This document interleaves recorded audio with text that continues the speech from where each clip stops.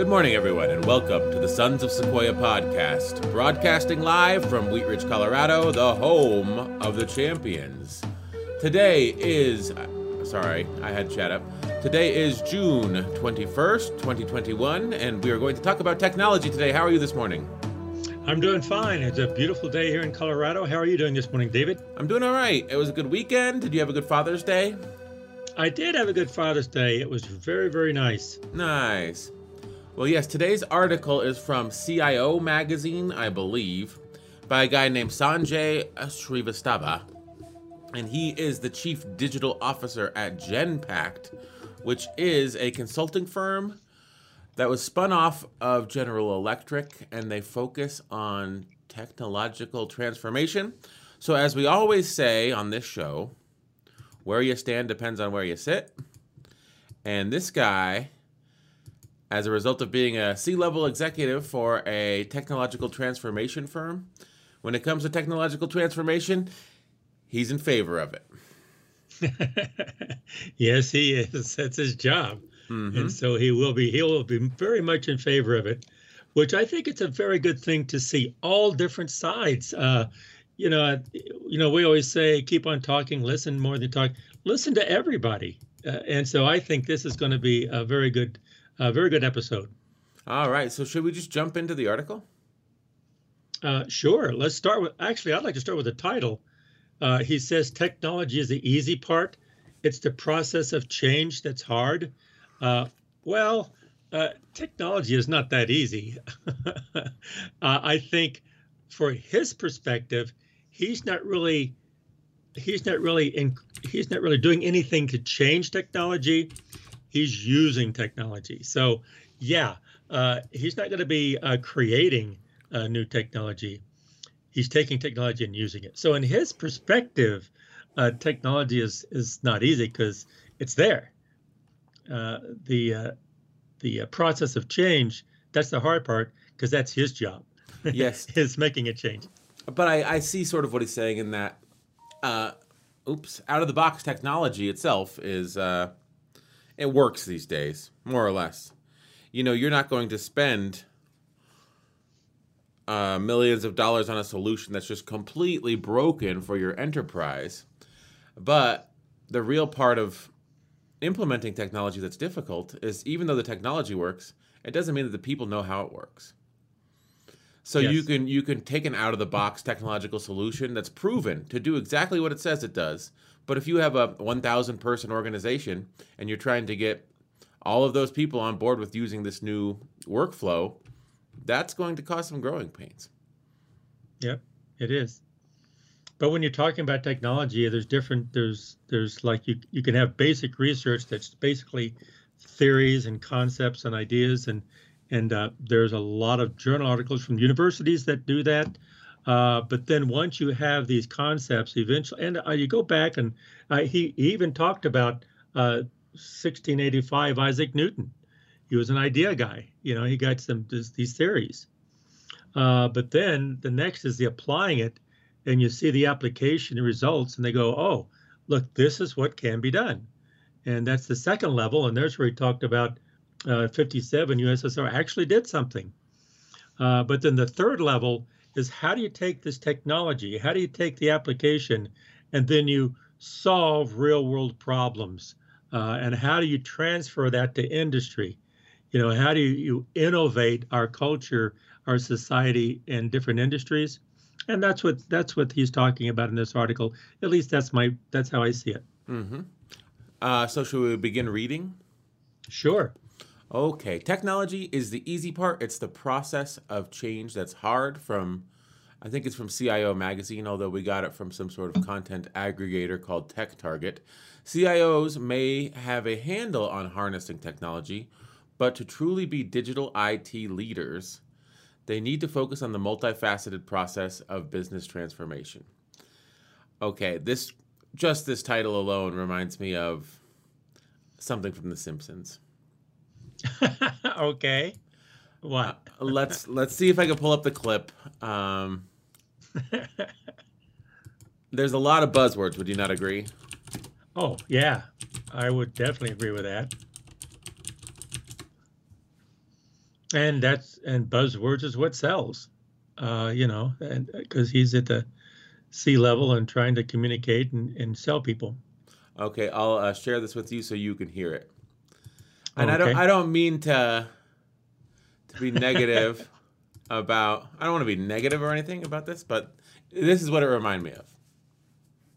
Okay. I have figured out how to rejuvenate the show. It is so simple, you egghead writers would have never thought of it. What we need is a new character, one that today's kids can relate to.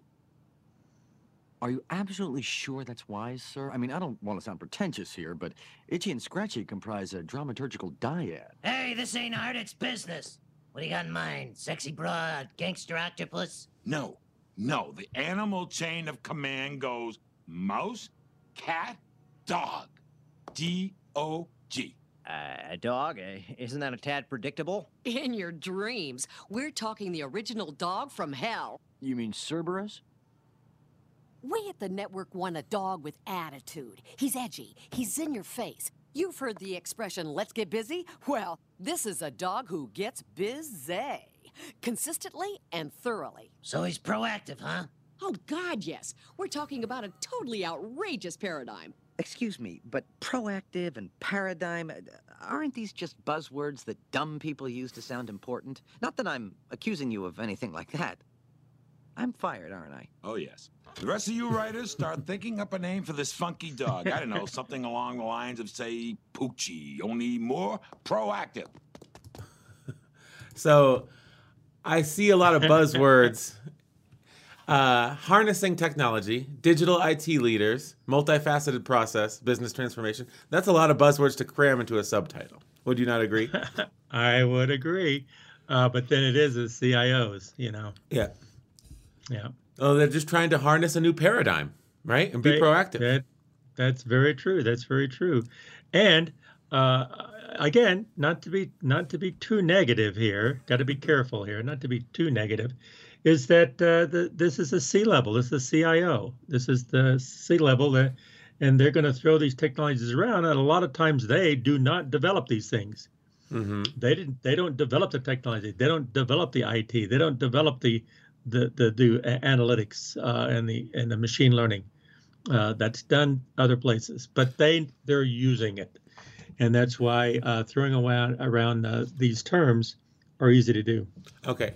So space is not that far off. If you could travel the distance by car, you would safely get there in under an hour. In 1685, Isaac Newton showed us how a projectile, shot with gradually increasing velocity from the top of a mountain, theoretically would eventually orbit Earth. In 1957, the USSR launched the first satellite and sent Sputnik 1 into low Earth orbit, where it stayed for 2 months before falling back into the atmosphere. And for the first time, Newton's theory of orbiting came into practice in the real world. Along the way, we learned that the hardest part isn't so much getting to space. It's orchestrating the larger set of variables to stay there. Let's keep going. The pace of digital transformation back on Earth and in enterprises worldwide, digital has become a galvanizing force, and the pace of transformation is unlike ever before. The pandemic has driven businesses to focus on resilience, recovery, and growth, and that has required corporations to redesign value propositions, deliver sticky experiences, and drive higher value. As a result, the pace of digital transformation has accelerated to address that need for unconstrained agility and new business growth. At the same time, elastic computing is becoming pervasive. Hyper-automation is enabling digitization of virtually any processes and composable services. And data analytics and AI are accelerating time to value across markets. Implementing these new technologies requires careful work and rigorous attention. So, my question is, do you know what all this stuff is?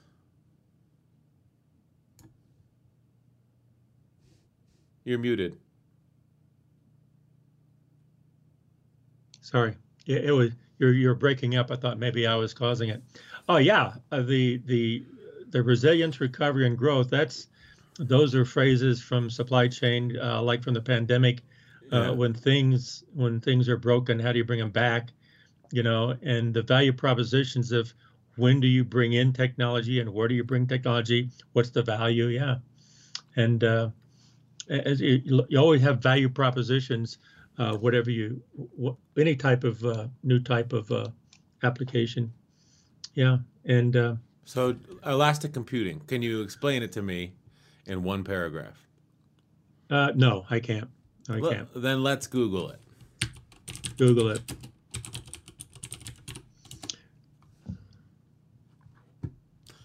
Oh, okay. Is that what they're calling cloud these days? It's just Googling elastic computing. You see Elastic Cloud, you see AWS, you see Azure, you see the big cloud computing companies. Elasticity. So it's pretty much everything. It's like it's the degree to which a system is able to adapt to workload by provisioning and deprovisioning resources in it's just being agile. It's elastic. It's just everything. It's like shifting from one to the other to the other to the other. But in this, you're taking stuff out of your own data center in your office complex and you're putting it in the cloud, because Amazon will co-locate your data. You'll pay less for maintenance costs of your servers because you're just using a fraction of what you need, and you'll be able to handle surges without having to pay, the carrying cost for a server bay that's designed to handle X amount of throughput, and you only hit that once or twice a year. So Elastic. It's also engaging IoT. It's saying we're not going to get it through the mail anymore. Let's just have IoT. Let's do point of sale capturing. Let's communicate upstream and downstream. It just keeps going and going. Yeah, it's just being very agile and responsive to things. Okay, but what I get is it's mostly just implementing some sort of cloud-based data storage and retrieval solution as your server bay from a systems analyst perspective, right?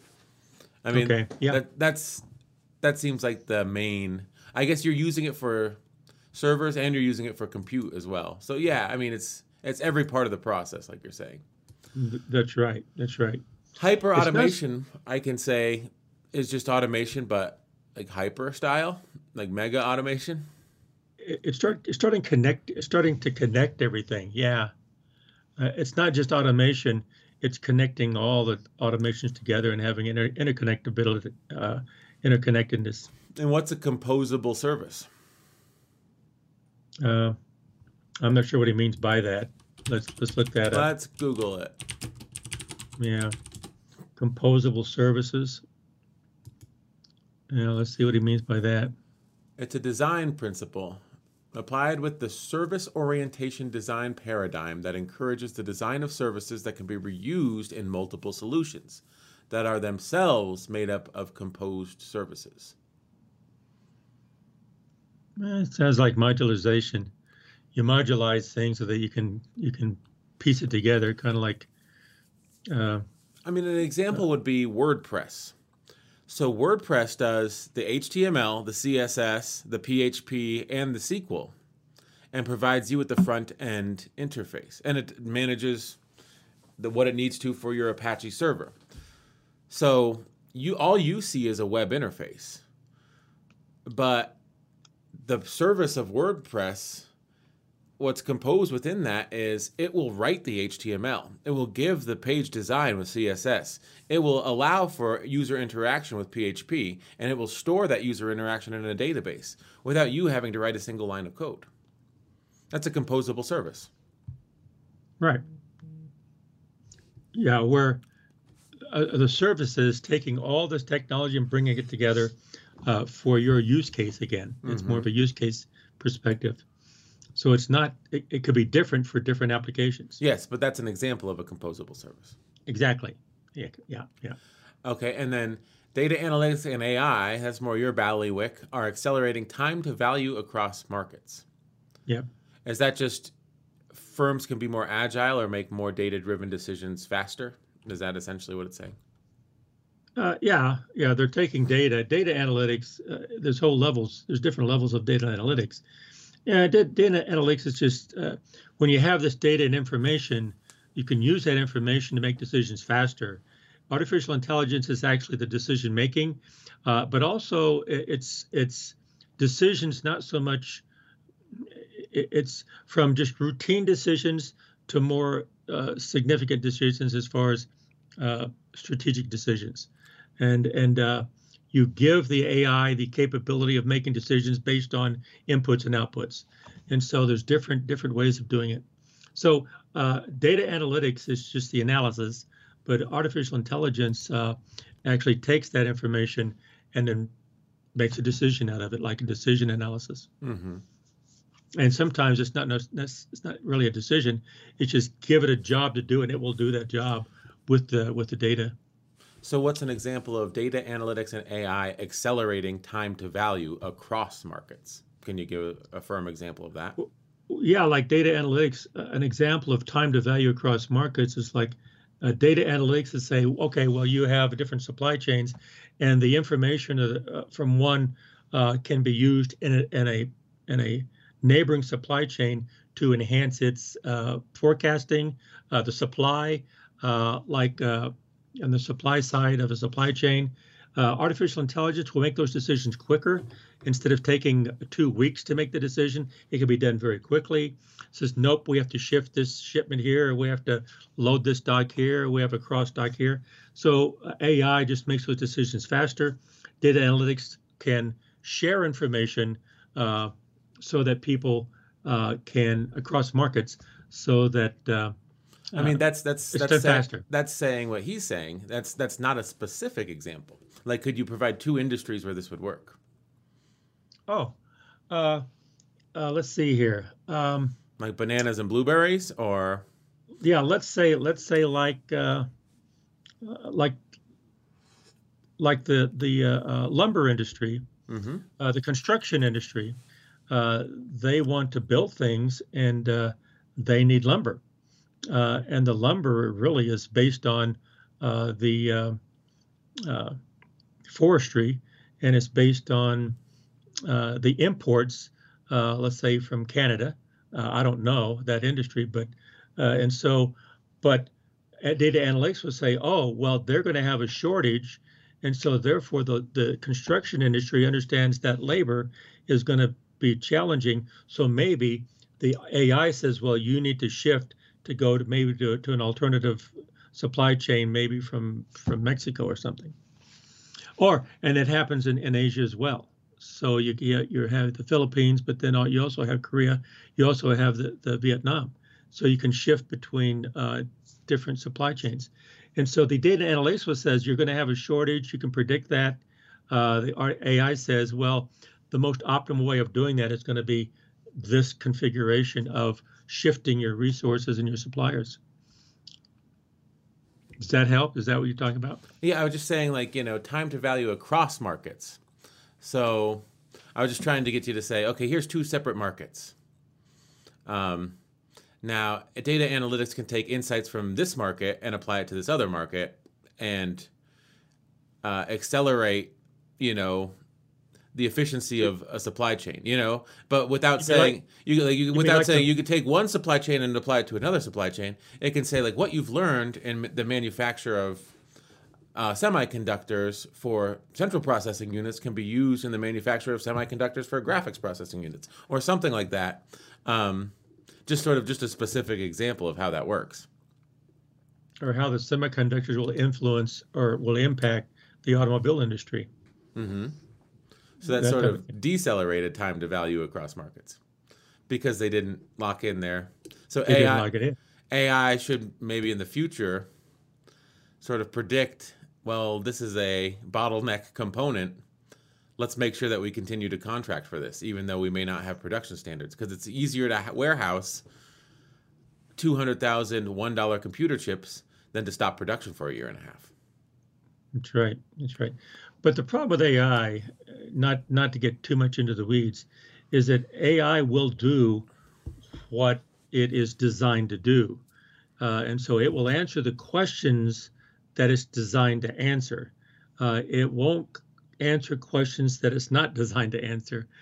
And so you have to design AI in very specific areas And sometimes they say AI didn't tell us to do this over here. It wasn't designed to give you those answers. So you got to be really careful how you design this. And so as far as the technology is concerned, again, going back to that third level that I mentioned at the beginning, when you apply it to something, you have to know how to apply it. This AI and data analytics, artificial intelligence and machine learning, it does not replace humans, because humans have to model these things to make sure they make the right decisions in the right area in the right time. Yeah, and I mean, he even mentions in the first paragraph of The Body, without the pandemic has driven businesses to focus on recovery, resilience, and growth. Well, the thing is, if you're an ace programmer and you can program models that sort of just accelerate operational efficiency across your entire enterprise, no model that you'll ever write will have a once in 100-year pandemic and know what year it's going to come. Do you see what I'm saying? That's right. You're not going to be able to plan for that. So it's like, well, now that this has happened, we need to plan for this. It's like, why? You didn't need to plan for it in the preceding 100 years, but because it was so devastating, if something, you don't need to plan for this specifically. You need to plan for, if something like this happens, how can we remain resilient, right? And unfortunately with analytics, they say, like the past and the present, they go, well, yeah, this has happened, just like you said, David, in the past 100 years. And so we saw this pattern. And if A happens, then B happens. So therefore, if A happens again, let's prepare ourselves for B. And so you can do that because you have that history, you have that knowledge. But what it doesn't have is say, what if C happens? Let's hypothesize what D would be. And there's where humans come in. Or they say, can we make an E happen when something happens? Can we create things that don't even exist? And so that's what the analytics will not do. Well, they will do it in a sense if you can create a model of something and then you can modify the model. Again, it only does what the capabilities that you give it. And so humans give it the capabilities to make decisions or do things. Well, I mean, let's say that you owned 10 office buildings. And from 1960 to 2020, for 60 years, people would come to your offices and do office work every day. And you say, okay, I own 10 office buildings. I am this deeply invested. I do the maintenance on them. I pay my property taxes. I find lessees. I'm the lessor. We have this thing going. I have cash flow. What in that business model, how could you possibly anticipate a once in 100-year pandemic where people realize, oh, crap, we can cut the cost of offices out of the entire enterprise? Or we can slash our offices by 90% because people can just work from home almost equally as efficiently. There's no way you can plan for that. There's no way you could be resilient. And those assets already exist. There's already giant buildings downtown filled with people in cubicles working that probably don't need to be there because they could do it from their laptop. It's fascinating to me. So that's analytics won't predict that, or because you don't.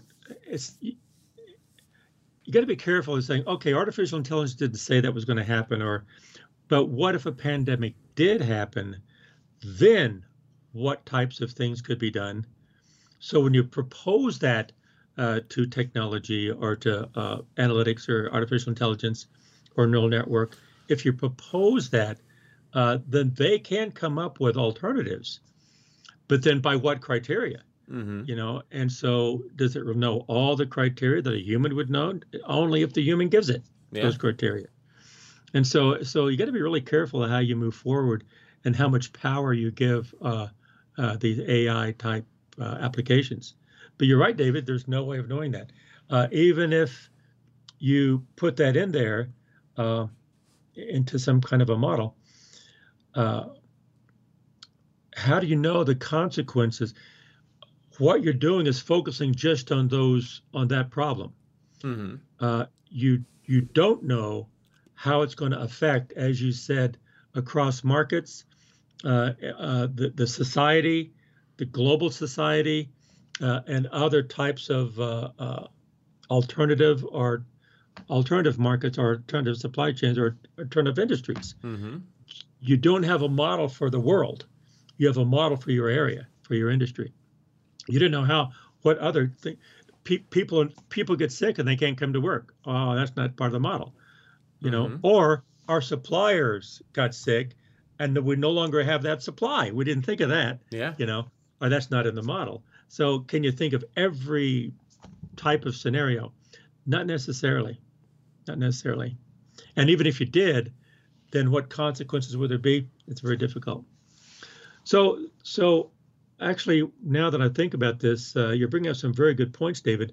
It's like, yes, it is challenging how to take technology and apply it for the future. And how you apply it, you're going to have results that are short-term, medium-term, and what the long-term results are. Maybe you should think of long-term results so that your short-term solutions lay a foundation we can build long-term type growth. Mm-hmm.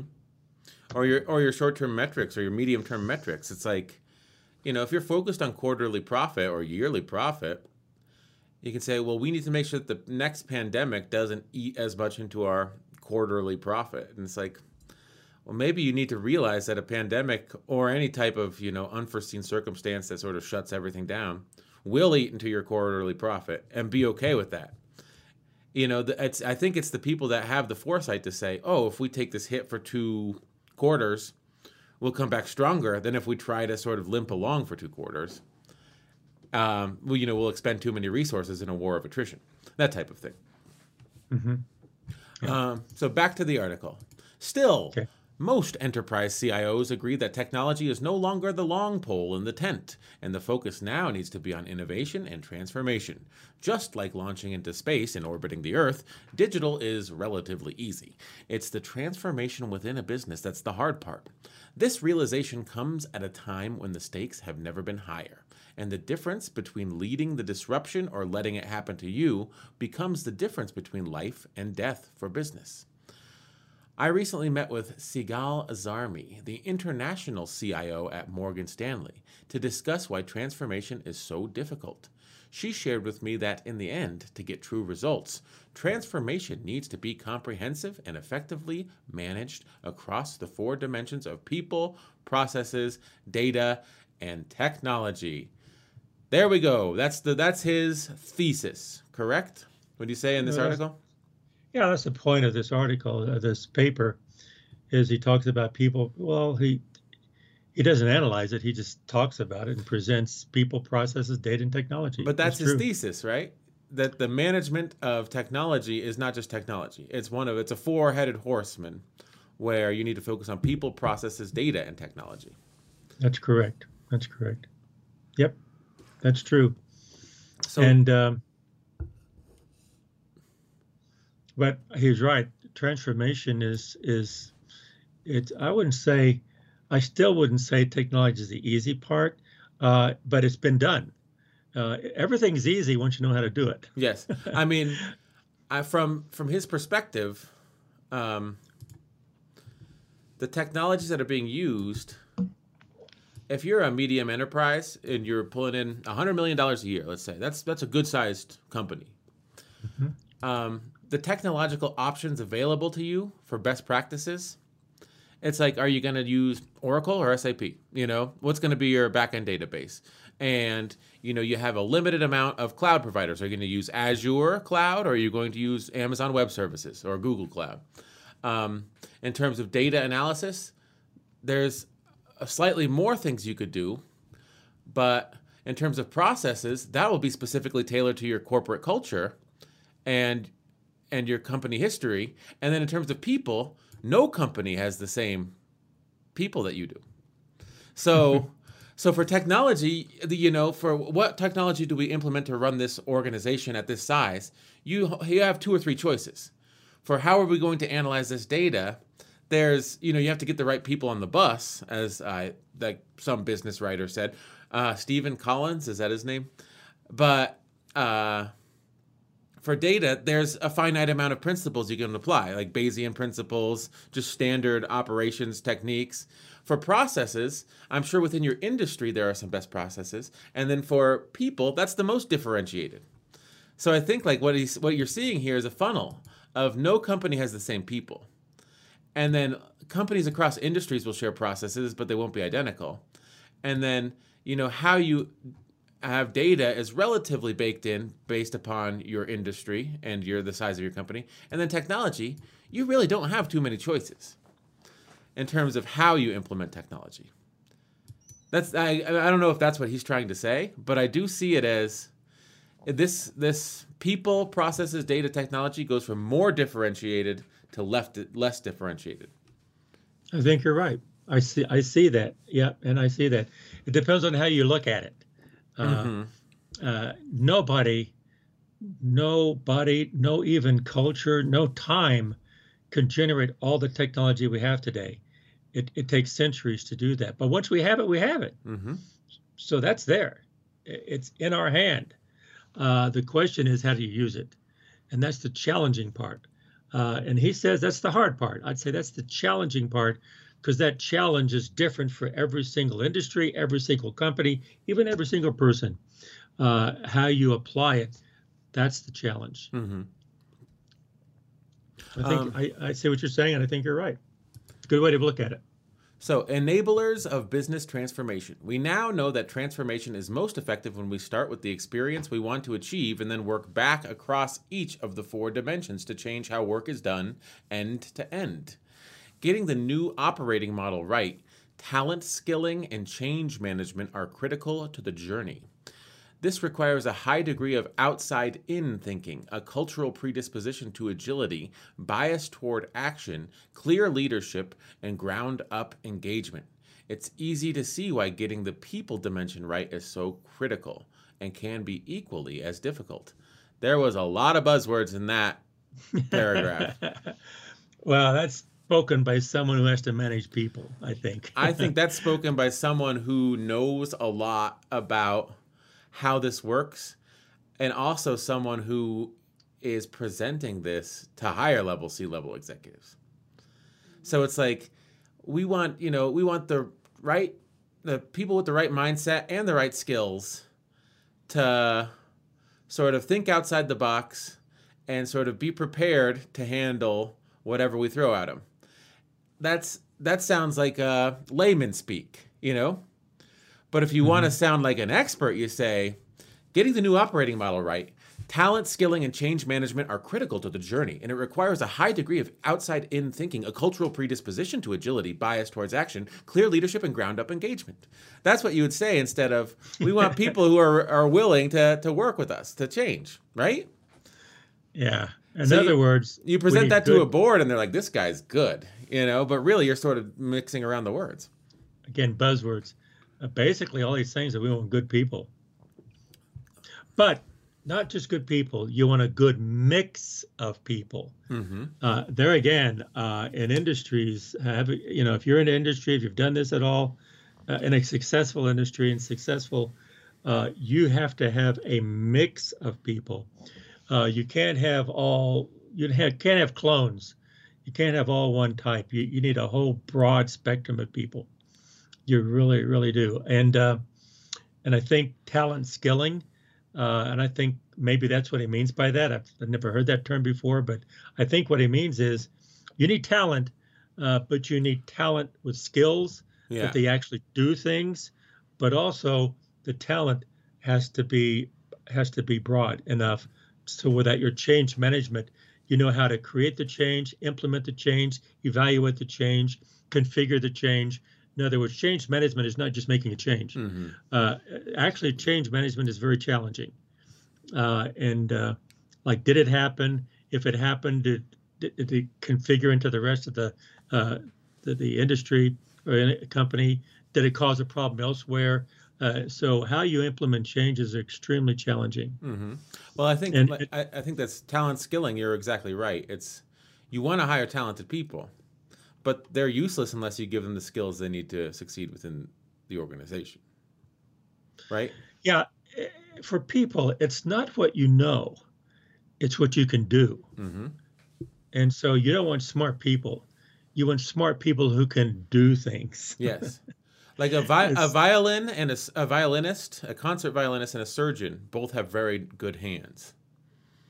But I wouldn't want a concert violinist doing my triple bypass because it's a separate skill set. That's true. And music on a paper is necessary, but it's not sufficient to hear the music. You have to have someone playing it. Mm-hmm. So, yeah, there's different perspectives here. Very different perspectives. Some people are idea people and some people are action people. You need action people. You need idea people too, but you need action people. Some people are driven by, let's just do it. Let's just do it. No, let's think about it. Let's think about it. You can't have all thinkers. You can't have all doers. You got to have a combination. Mm-hmm. Because the thinkers will think about what's being done. The doers will get it done. And so you really need a combination of that. Mm-hmm. Now, some people, like he's saying, that the technology is there. Some people will say, oh, well, yeah, this is what we did back in '04, so we should do that again today. Mm-hmm. Another person says, no, wait a minute. '04 is not the same as 2021. He says, and actually 2024, we should be doing this because this is going to happen. Yeah. Some people live in the past and some people can see the future. You need both people, because you don't want to make the mistakes you made in the past, but you also want to be innovative for the future. Mm-hmm. And who is innovative? It's the people. Yes. I think that's why you get younger people within an organization. It's like, you can go see Billie Eilish and she'll play her newest hit. And you may have never heard it before, but it's going to be a hit 6 months from now. Now, if you go see Billy Joel, you're definitely hearing Piano Man.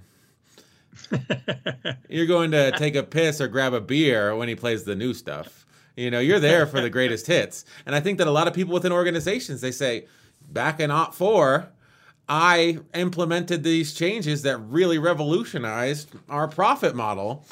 And I'm that guy. I'm these specific changes guy. And it's tough to be anyone else. So we've done a long diatribe on people. That's important. People, I think, are the most important. I think they may be the most important as well, but... Processes. No, I just want to sort of do a quick sort of recap. Talent skilling. Okay, we want to get talented people and give them the right skills. No one would disagree with that. And change management. So when we have change, we want someone to say, this is how it's going to go, and lead your people through the process. Now, I don't know of too many CIOs or chief digital officers that would say, we're going to change, but it's going to be completely laissez-faire. Whatever happens. No one's going to manage this. They're critical to the journey. So and also, on the change management, David, along those lines, what you just said is good, because you say, young people say, let's just do it. And the old people says, wait a minute. You better watch out. Because back in '04, when we made that kind of a change, these kind of things happened. It says, oh, yeah, I didn't think of that. So experience is good to not make the same mistakes. Yes. It's not necessarily good to be innovative. You need both. So you want the young people say, let's do this change. And the old guy says, wait a minute. Let's do the change this way, so that we don't make these mistakes, because I've seen that happen, and I see it coming on. Mm-hmm. But I agree with you. I didn't think of that. Your ideas are fantastic, but let's do it this way. So you need both. Yes. Sorry. And so this requires a high degree of outside-in thinking. That's basically people who think outside the box, right? And then they apply it. I think he didn't want to use that because it's a cliche, so they just sort of changed the cliche into... Outside-in thinking is people who think outside the box. Now that may be a saying that's very popular within Genpact too. Yeah, it's true. Because, when you're selling people advice, you don't want it to be something they've heard before. So you change the wording a little bit, and it's like, I haven't heard that before. It becomes theirs. A cultural predisposition to agility. So that occurs at the HR level, or, you're trying... onboard people that have worked at agile corporations before, like how do you create a cultural predisposition to agility? That sounds like it's not something you could do overnight. And that's something that you can't do as a change manager. That starts at the C level, and the culture is. I think the culture, you got to start with the board. Mm-hmm. It starts with the C level. They have to support that kind of culture. If it doesn't start from the top down, it's not going to happen. They're going to undermine it. There's so many millions of ways to undermine that type of culture. But agility, you have to be all that. I think what they mean by predisposition to agility is that make sure you can change. If this doesn't work, stop doing it. Mm-hmm. Shift to something else. If that works, keep doing it. Double down. If it doesn't work, stop doing it, And so many times people says, oh, well, it doesn't work. Well, let's do it better. Nah, if it doesn't work, stop doing it. So that culture has to start top down. And then bias towards action. Well, if you want to change, you can't have people that want to stay the same. So that makes sense. That's clear right. leadership. Now, when someone advocates for clear leadership, it's like, oh, man, I've read a lot of articles where they advocate for muddy leadership, but you're advocating for clear leadership. I think that's a good point. And I don't think that's really, is that more for like the cadence of the sentence? Because no one would advocate for unclear leadership, right? Well, any type of leadership, if he's talking to industry, if he's talking to his own company, his other colleagues at the C level or the CEO, if he's talking, he'll say this so that they will embrace the other things he's saying. Mm-hmm. A clear leadership would support outside thinking, clear disposition to agility and action. They would have said, I think that's just something that you have to throw in for them to embrace everything else that he's saying. It's sort of like people on the board or people that are perhaps making decisions above him would say, I'm predisposed not to do this. Does that mean I'm predisposed against agility? I'm biased against action and my leadership isn't clear? Because what he's saying is if you implement something like this, it means that you're predisposed to agility, you're biased towards action, and your leadership is clear. So if you oppose technological change, your leadership is unclear, right? It sort of sets it up as a psychological thing in your mind. Not supporting this type of transformation. And I guess that's what Genpact sells is business transformation. So he's saying, do you want to lead unclearly? Well, then don't hire us to handle your technological transformation. Because this is what we're bringing to the table. Mm-hmm. He might even be talking to his Genpact leadership. He's talking to his clients. Clients, yeah. His clients. If you want clear leadership, this is what you should be doing, and this is what we bring to the table as a consultant. Mm-hmm. And it's like if you don't do these things, maybe you're not the right people. You know? That's right. That's right. So if you want to be the right people, listen to what I have to say or hire me.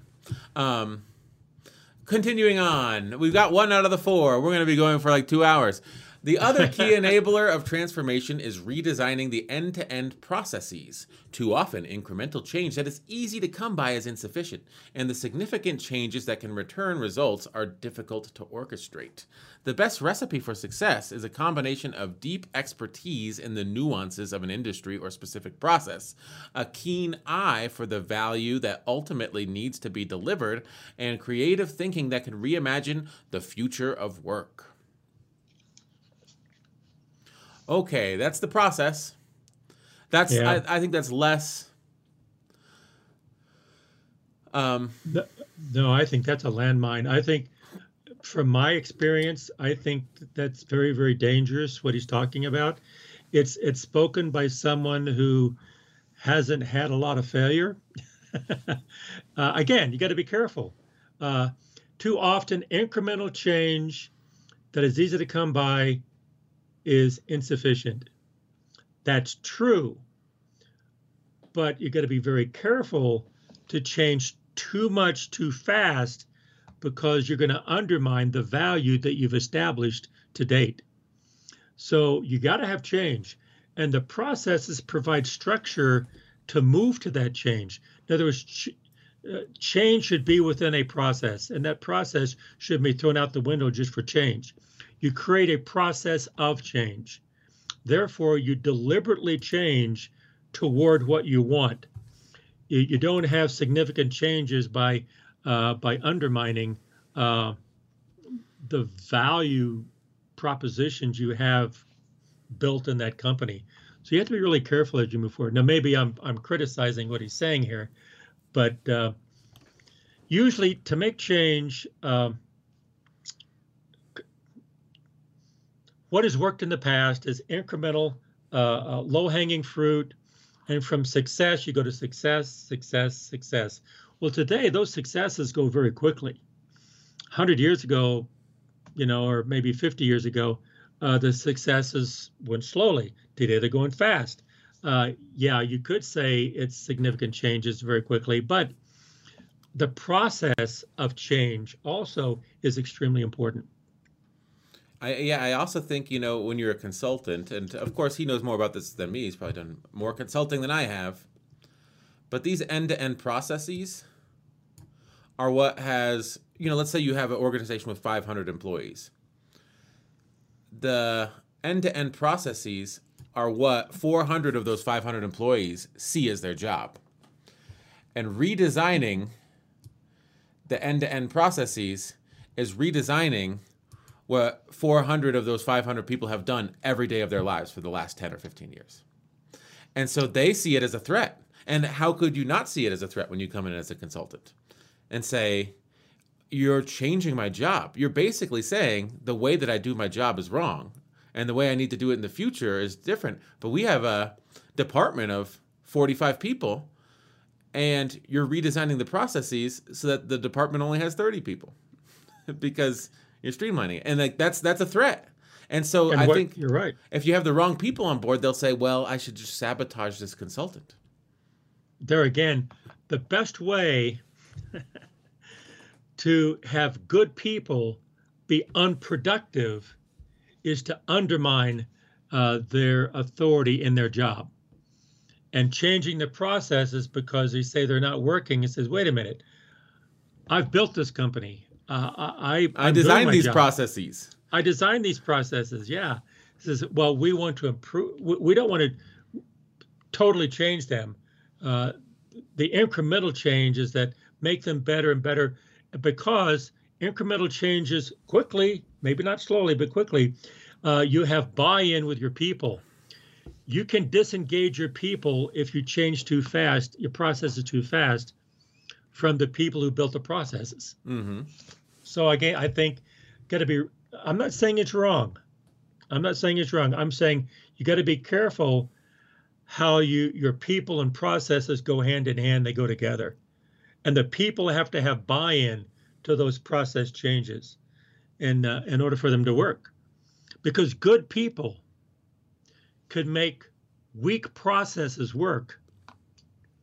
Mm-hmm. And if you don't have the buy-in of the people, the best process you have can be undermined by the people. That's going to be jeopardized. Yeah. So you have to have the buy-in of the people. So you got to be careful how you change your processes. But it is necessary. It is necessary because processes do give structure, but flexibility within that structure so the people can do what they need to do because they know what needs to be done. Mm-hmm. They're in the company. And again, this is the application of this technology. Yes. And so you don't want to micromanage. You don't want to say, okay, everyone do it this way because it's better.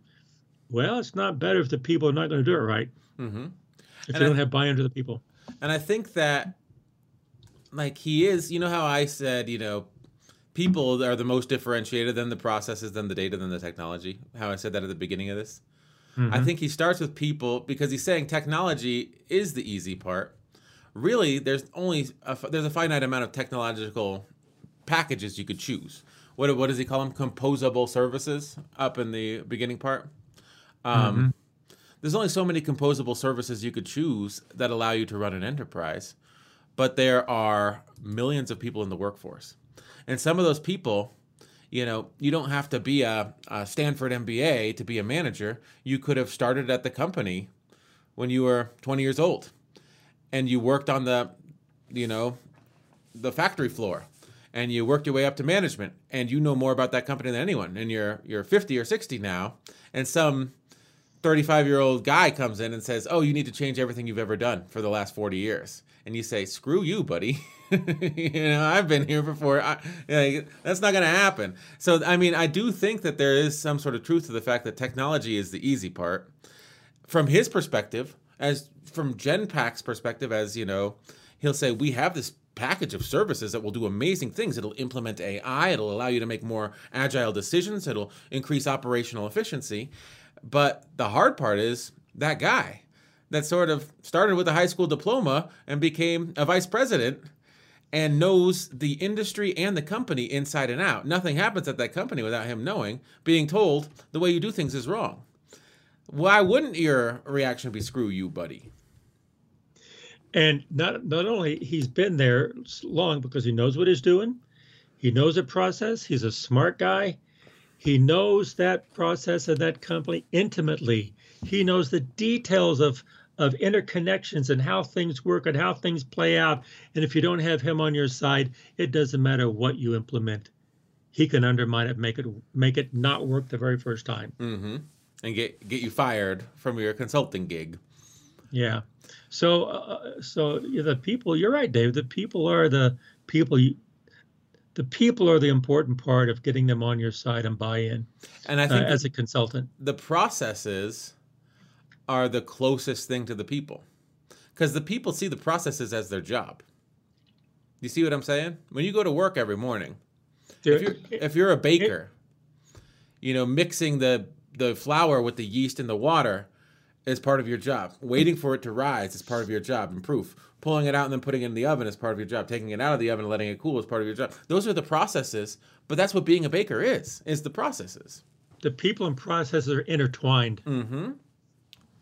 Intertwined. And the people see, they've derived their income from those processes, from being able to perform those processes well. When you start to change those processes, they may be able to do the new processes well, but they may say, "This is my tolerance for ambiguity. My alarm bells are ringing. I don't want to do it the new way because I'm comfortable with the old way." And the old way is where I've sort of derived value, where I've fed my family for the last 20 years. It's kind of fascinating.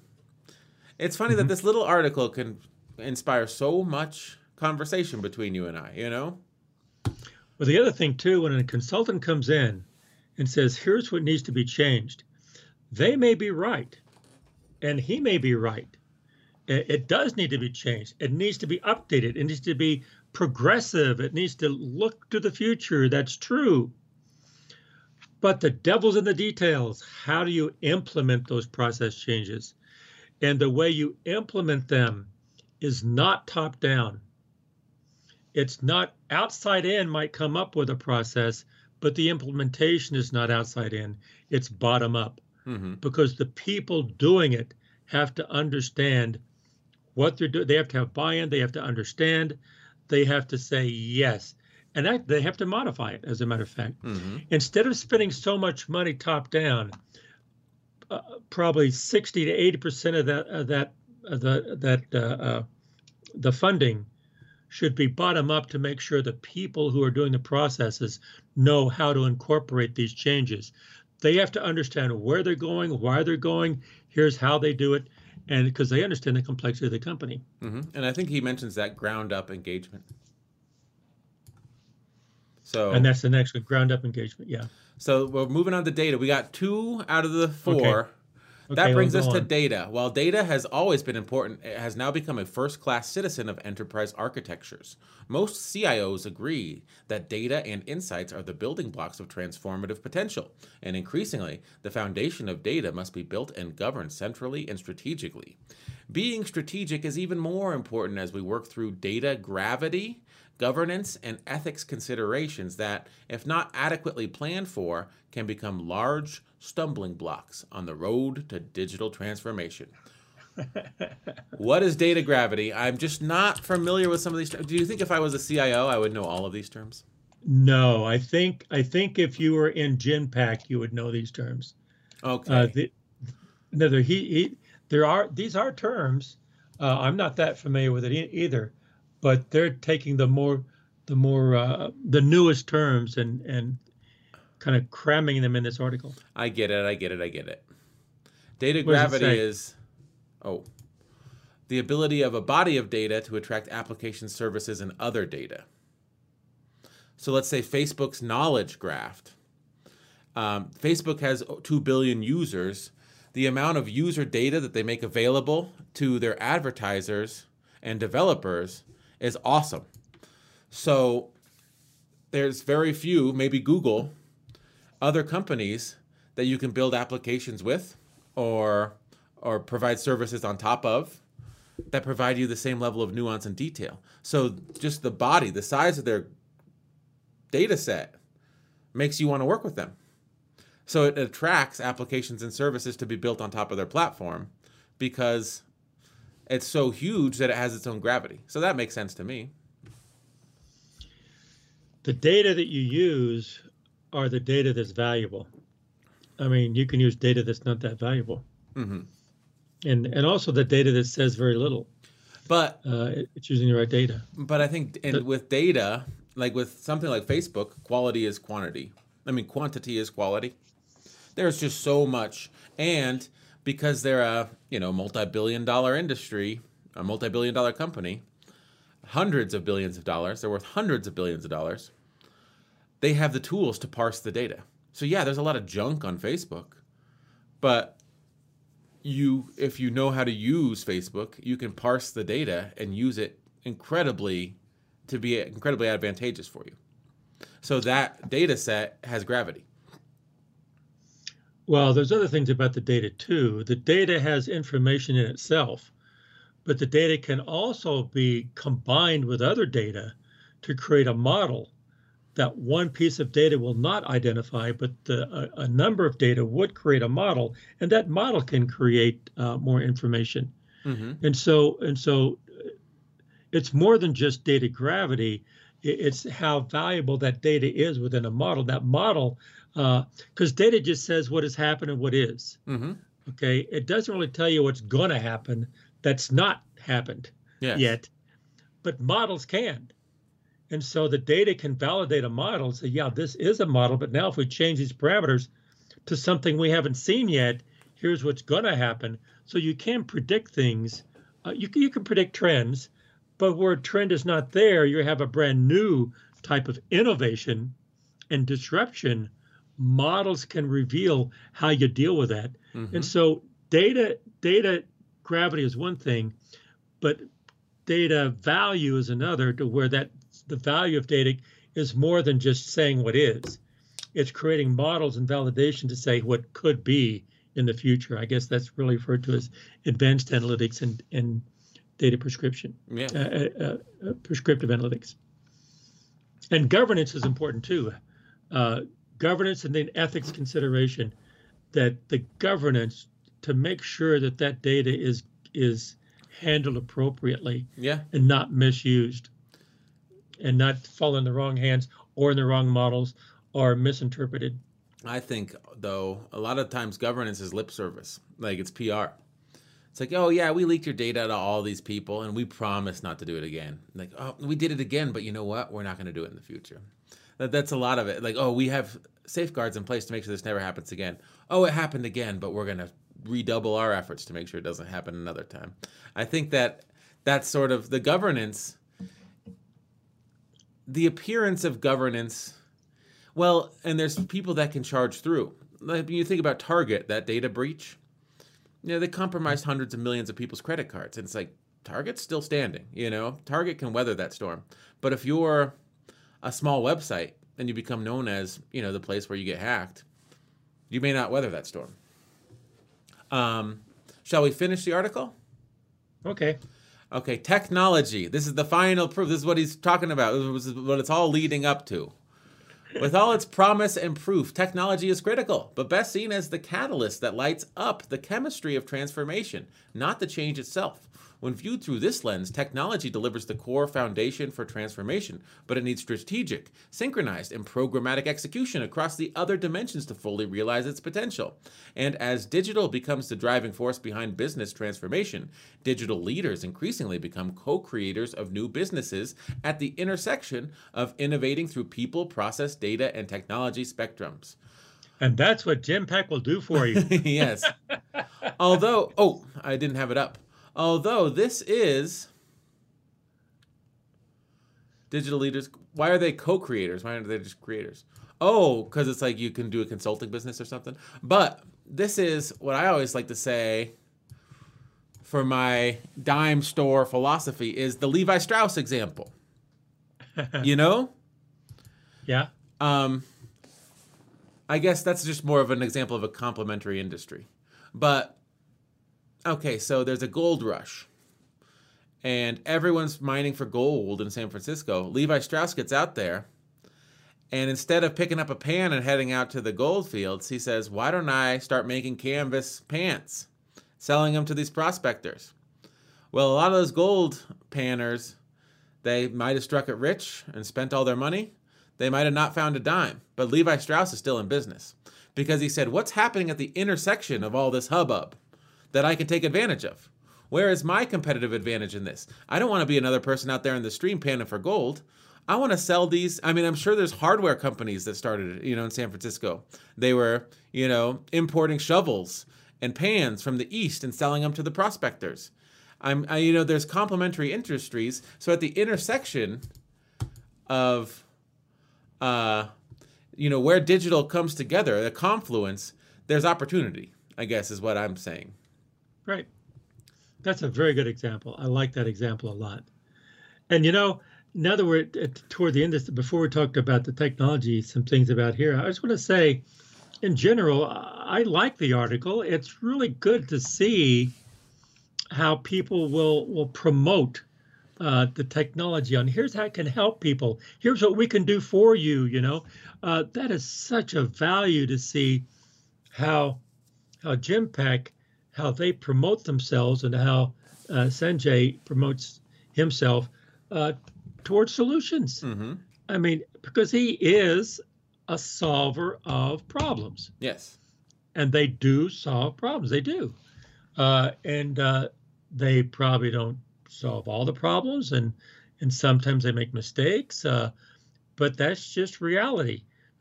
You can never stop trying when you do make a mistake. You just got to keep going. Mm-hmm. You just got to keep doing it. Learn from your mistakes and keep moving forward. And sometimes moving forward is creating new innovative ideas, and that's what he's talking about. Well, the strategic, synchronized, and programmatic execution, again, those are real buzzwords, right? Mm-hmm. The strategic is leadership looking forward. Synchronized is looking at everybody within your company to make sure that you need to engage everyone. And programmatic is something that the structure they can bring to the table. Synchronized is not that. Synchronized is not looking at everybody in the company. Synchronized is updating all the systems at the same time. Yeah, and I'm just saying all the systems within the organization. No, but you said synchronized is looking at the people in your company. It's like, no, I think synchronized is making sure that half of your company is not on a legacy system while half of your company is on the new system. Do you see what I'm saying? Yeah, but we were saying the same thing. Okay. But who's in charge of those systems? Make sure that people says, okay, our system, make sure the whole company is together, moving as a group. I guess I should have said it that way. And to me, when I think of systems, departments, I think of the people that make these decisions. Yes. Well, people that know how to do it the old way, they'll drag their feet on implementing the new solution, and then you'll have, a set of legacy systems and a set of, current systems, and that's not good for anyone. That's how strategic is looking forward, synchronized is looking internally, and programmatic is what they bring to the table to execute this in the future. I guess maybe I should have said it that way. But anyway, I just want to say I think that I like this article. I like this paper. I like what Sanjay did here. He's a good writer. Mm-hmm. And This is a very well written paper. He doesn't describe a lot of this stuff. He throws a lot of words out there, but he organizes it with these 4 different dimensions. And I think it's a really good paper. It's fun. It's fun to just look. It's a good summary. It's kind of like, what's the word, David? There's got to be a word where, you have this huge field of technology and processes and data and people, but then he puts it in a little package where you can look and all these little buzzwords here put together in a structure that you can kind of see the bigger picture. And I think it's really good paper. And the technology part here is taking all this data, processes, people, all the history of knowledge that we have, and it's solving problems. It's how do you solve these problems? Yeah. How do you bring it to actually be innovative solutions for these companies? And there's a place for these consulting companies. But I think the people who engage the companies, the consultants, and also the clients, they all have to be very careful moving forward. But they have to move forward. You got to do it. And so you got to think about it carefully. So I liked it leaders. too. I liked it. I really liked this paper a lot. Didn't you, David? I did. I mean, I think there's a lot of buzzwords in the digital transformation area that I didn't know, but they all sort of make sense to me when I look them up. And there's arguments here that are like, you need to clear leadership. You need to push this forward. So it's sort of saying, if you're not doing this, you're getting left behind and you're being a bad leader. So you should do this. And conveniently enough, this company that I'm the chief digital officer for, leads to the digital and technology businesses, overseeing the offerings in artificial intelligence, analytics, automation, and digital technology services, is the exact type of company that can provide those services to your firm. So it's, in a way, it's sort of an advertisement for Genpact's digital services. And yet, there's probably a lot of firms out there that could bolster their competitiveness going into the next decade by taking a look at some of these services. Yes. And Genpact and other people like Genpact and companies that can use them, that's the future. They will take us into the future to the next generation.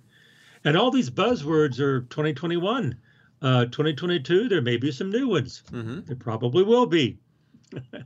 But because it's always going to advance.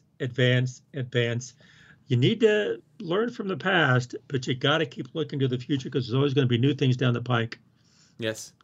New things coming up every year. And we got to remember from the beginning of the video, the natural progression goes mouse, cat, dog. And just because you're using buzzwords doesn't mean you're fired. No. and use the buzzwords, but don't just rely on the buzzwords. Or understand what they mean and sort of how they work in practice. Understand what they mean, how they work in practice, and be careful implementing them. But you need a whole variety of. You need young people. I really think, David, if the best creative board, I won't say board, but the creative group of focus group would have people in their 70s and 80s and people in their teens and 20s and everybody in between. People who are from engineering all the way to psychology and history and literature. People who are from every continent in the world, people from all different backgrounds, people from all, just on and on and on and on. The more diversity you have, the more intelligence, the more creativity, and the more value you have in that group of people that work together and listen to each other. And that's why the Sons of Sequoia says, that's why we always say, keep on talking, but listen more than you talk and try to understand what the other person is saying. And that's a good wrap up for today. We are the Sons of Sequoia podcast. We broadcast live Mondays, Wednesdays, and Fridays at 9 a.m. Mountain Standard Time on YouTube. And you can find us on Apple Podcasts, Google Podcasts, Amazon Podcasts, Stitcher, and wherever you get your audio content. So we'd ask you to drop a like, drop a subscribe, or follow us on any of the podcast streaming platforms. And we'll talk to you in the next one. Bye. Bye.